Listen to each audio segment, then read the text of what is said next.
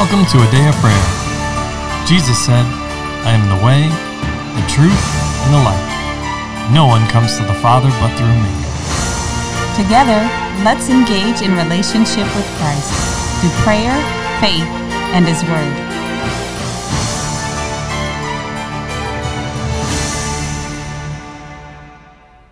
Good morning and welcome.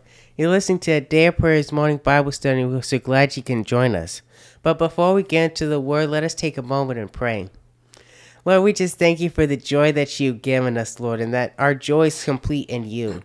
And Lord, we also just thank you that we can share this joy and the love that you've placed inside of us with everybody who's around us, Lord. And Lord, we just thank you for giving us a light to be in the darkness, Lord.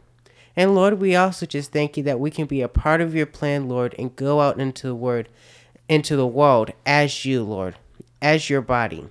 In Jesus' name, amen. In Jesus' name, amen. And amen. Well, good morning and welcome, everyone. We're glad to have you with us as we press on in the Word and in our study of the book of Acts, study and discussion. We are still in chapter 17, and this morning we are going to cover verses 16 through 34. So can I get a volunteer to read that section of Scripture, please? I'll read today, honey. All right, honey.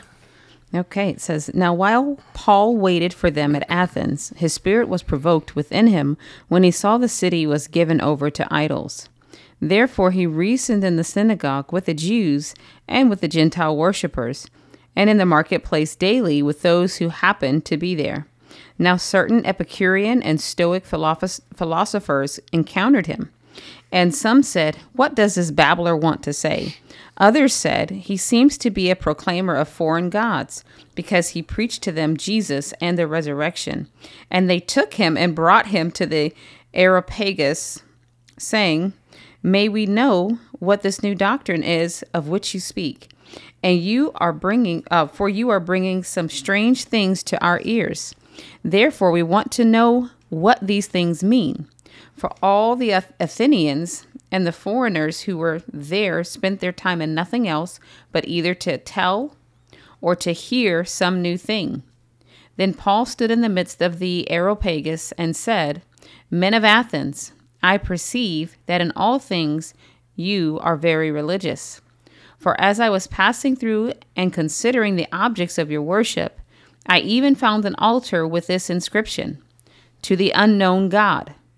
Therefore, the one whom you worship without knowing, him I proclaim to you, God who made the world and everything in it, since he is Lord of heaven and earth, does not dwell in the temples made with hands, nor is he worshipped with men's hands as though he needed anything, since he gives to all life, breath, and all things. And he has made from one blood every nation of men to dwell on the face of the earth, and has determined their pre-appointed times and the boundaries of their dwellings, so that they should seek the Lord, in the hope that they might grope for him and find him, though he is not far from each one of us. For in him we live and move and have our being, as also some of your own poets have said, for we are also his offspring.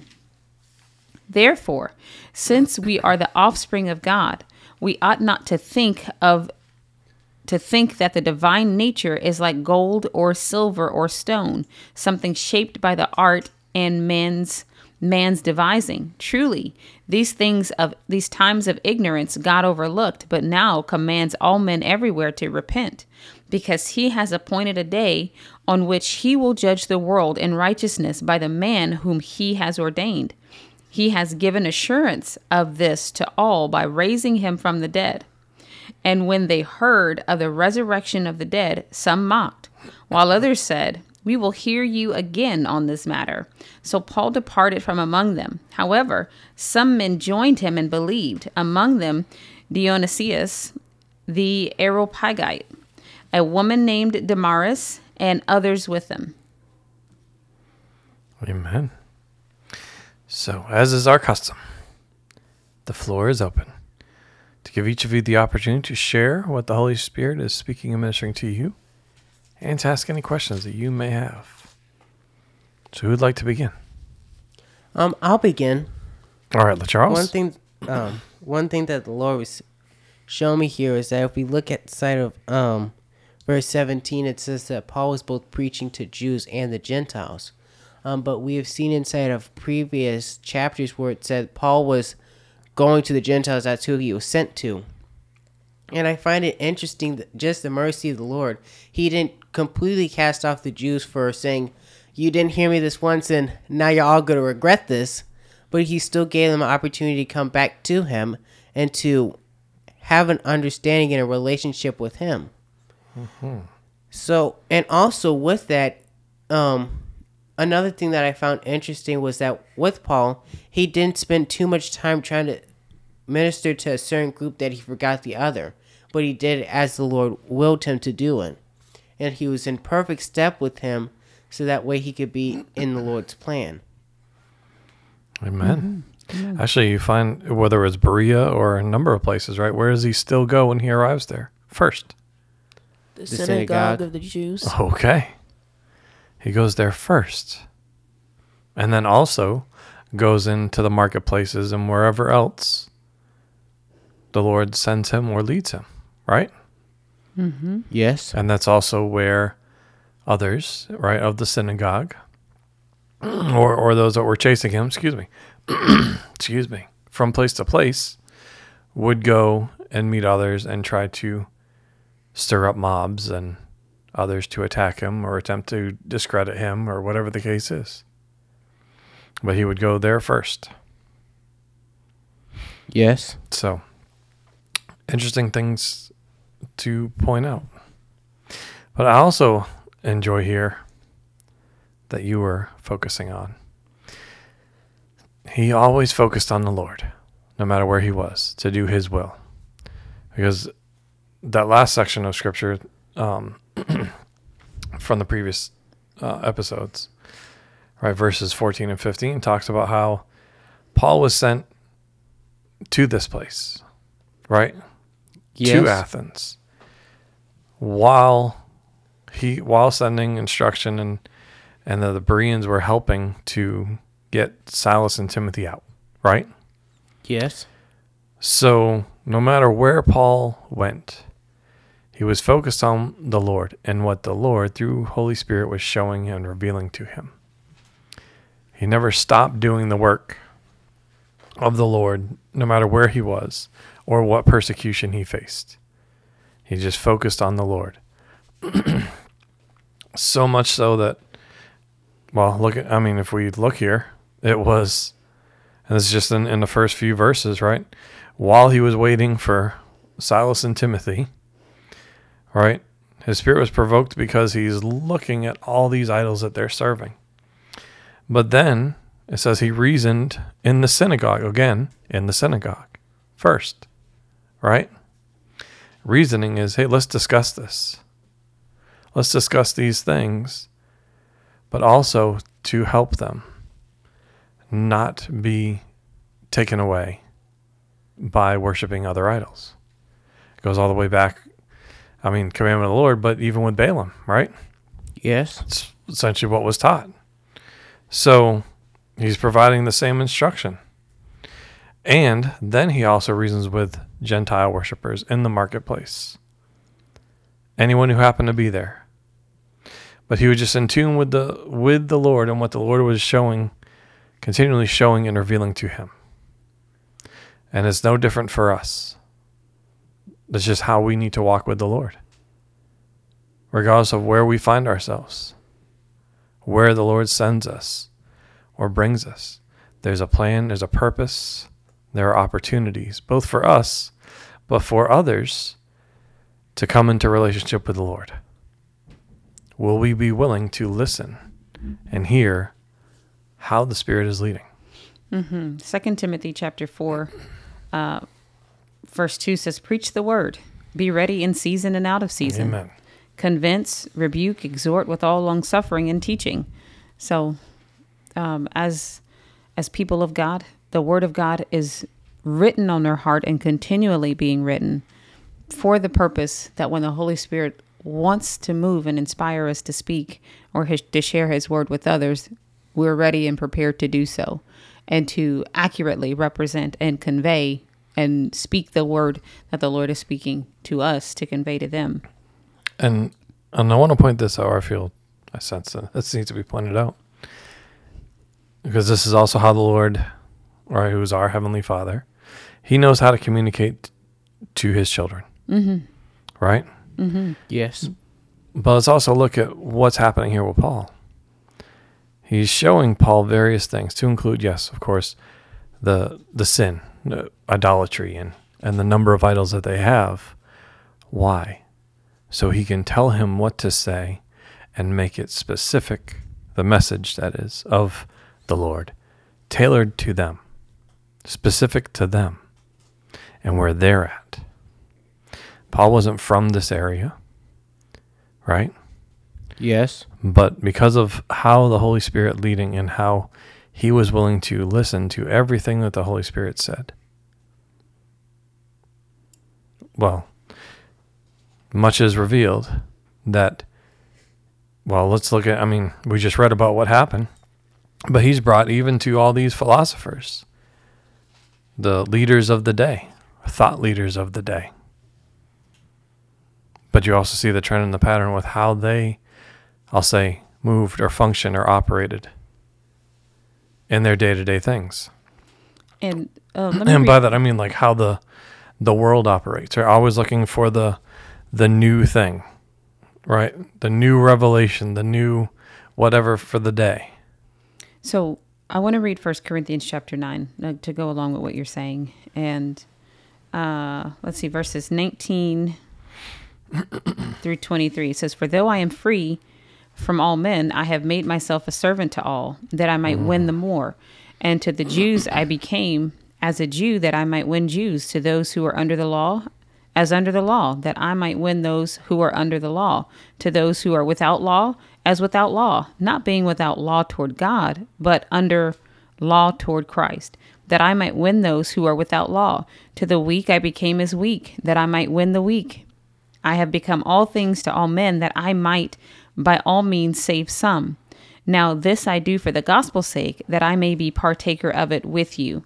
And so as you're talking about this, these people were in a different place, and Paul was a Roman, so he knew about idolatry.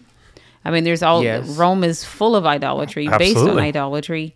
There's idolatry in Israel, and then so for the Grecian idolatry is not a surprise, right? No. He shouldn't have naturally been surprised by this, because this is what was commonplace everywhere. Everybody was worshiping idols. Right, but what I'm saying is how they worship, or what they worship specifically. Oh, no. And yes, baby, I'm agreeing with you. And I was just, as I was looking at this, so he wasn't surprised, but as you said, the Lord was highlighting to them where they were, but also saying their heart is open. This to the unknown God. You guys have heard me say this before. When our heart is open to God in any way, he can use that. And being judgmental of folks on the outside, if I'm looking at you because you don't look right, or everything is not perfect in your life, and then I try to use my own self-righteous judgment towards someone else and I condemn them, then I'll miss the opportunity of Christ, the opportunity Holy Spirit wants to move to bring restoration and reconciliation to himself, or to the Lord Jesus Christ, of the people that are set before us. So Paul, instead of getting indignant in his flesh, and then he didn't run through and burn down the town and, he didn't burn down Athens. He didn't do it. Right. And cut up and act the fool, but act crazy. And pardon my language, that's a colloquialism. But he didn't go up, depart from the nature of Christ that had already been instilled in him, and that is being cultivated and continually developed. He didn't depart from that because he saw something that provoked him. And interesting, remember, be quick to hear, slow to speak, and slow to wrath, because the wrath of man does not produce what? The righteousness of God. Okay, so the other ones were going in the wrath of man, thinking they're doing God a favor, and really they're doing the work of the adversary. But as Paul was provoked, and we see the difference of when the Holy Spirit is moving and when the devil is moving, and moving through someone's flesh. The Holy Spirit was moving through Paul's spirit. And so, yes, he was stirred up on the inside, but not provoked to murderous things but he was provoked to produce, and he acted with Holy Spirit. So therefore it was able to produce the righteousness of God. And as he was learning and observing and just quietly before the Lord, he didn't start screaming that first moment, oh my gosh, and, pulling his hair out and pulling their hair out and acting up. But he listened to Holy Spirit. And then when it was time, he spoke the word and released what Holy Spirit had for him to say, because that's how the Holy Spirit wants to operate. But if he had just ran off, been emotionally driven because he didn't like it and he knew it was wrong. Yes, idolatry is wrong. But if I murder you and for the sake of keeping you from worshiping right. Have I kept the word? Did I honor God in my actions? How was it demonstrated? Exactly. I've become just a sinful person as the one I was trying to correct. But if I listen with the Lord, I'm also able to learn and observe for my own personal correction, Amen. but also to help lead the other ones to repentance. Through the love of God, it's the goodness of God that draws men unto repentance. Mm-hmm. So the thought of what you were saying, darling, I just wanted to share that. Yeah, he was just, I love how he says, as I was walking around your thing and considering, right? Like, as verse 23, I was passing through and considering the objects of your worship, right? Like, well, considering is just not to engage in it, but thinking about it. Why would you worship all these things, vice the one true and living God? Mm-hmm. And no doubt that, that took him through a various time frame, because if he had looked at this as a Pharisee, because idolatry, like I said, is everywhere. This wasn't a surprise. It wasn't that he didn't know what gods were being worshipped in Greece, or like that it was something different, much different than the Romans. They just called them by different names. It was the same idolatry that they were seeing, in Israel and various places. Because if you were around the Romans, you saw their little dolls or whatever they had or whatever. And even some of the Jewish people were doing those kind of things. Every Jewish person was not following the law. So he wasn't surprised, but I'm sure looking at it like, man, when I saw this with the eyes of a Pharisee, I looked at this totally differently. He would have gone away and, snatched his little garment around his neck and said, oh, these filthy pagans, and gone his way or whatever, and judged them differently. But now with the love of Christ flowing through him and the Spirit of the living God, he sees them differently. And it's like, man, Lord, wow, look, where did you bring me from? Look at all this. And now I'm seeing this in such a different light than before. It means something totally different to him. And it's an opportunity to reconcile and restore versus exclude and condemn. Yes. But he's also doing it while he's waiting. So in there's also the scripture says, redeem the time, right? For the days are evil. But here he is. He's waiting on, I'll say, Silas and Timothy, right? His fellow workers. In the ministry. Exactly, in the ministry. But he's not just waiting. He's not just sitting around twiddling his thumbs or hiding out. He is still being led by the Lord in the place and in the community where he finds himself for the kingdom. And he's not being unfruitful or unproductive for the kingdom. And just a side note, the Areopagus was a particular area, also called Mars Hill.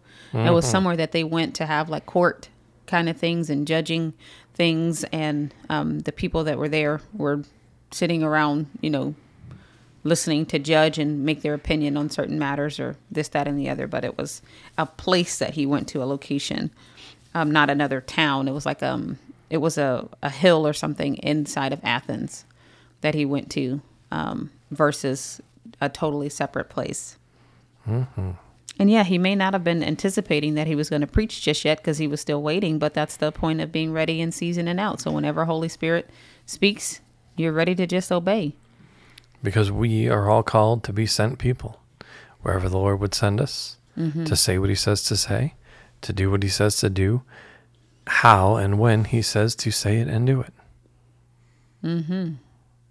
So I bring that up because I think we can all learn, but we can also be encouraged by this. Yes. Just because the Lord sends you to a place, it's not only to I'll say escape or to get away or, right? It's not to separate yourself from the Lord and the work of the kingdom. It's to hear the Lord all the more clearly, right? Isn't that what Jesus did? Yeah. He got away to hear the Lord more clearly. And then he would look up and people found him. Exactly. And there he was ministering They again. spotted him and, he didn't run from them and hot-footed out of there. He went and ministered to the people as the Holy Spirit provided opportunity. Amen. Well, there's a lot in there. So let's pause there for today. And with that, can I get a volunteer to close us out in prayer, please? I will. All right, Layla. Lord, we thank you for today, and we thank you for the multiple opportunities you give us to preach your gospel, Lord, to share with others the good things that we found in you, Lord, the love that we find in you, God. We thank you for your help and your encouragement through your Holy Spirit, Lord, and your prompting. We thank you for the gifts that you've equipped each and every one of us with, Lord, to fulfill the ministry that you have for us, Lord, and we just thank you for this time together in the Word. In Jesus' name, amen. In Jesus' mighty name, amen and amen. And amen. Well, we love you. God bless you, and have a wonderful day.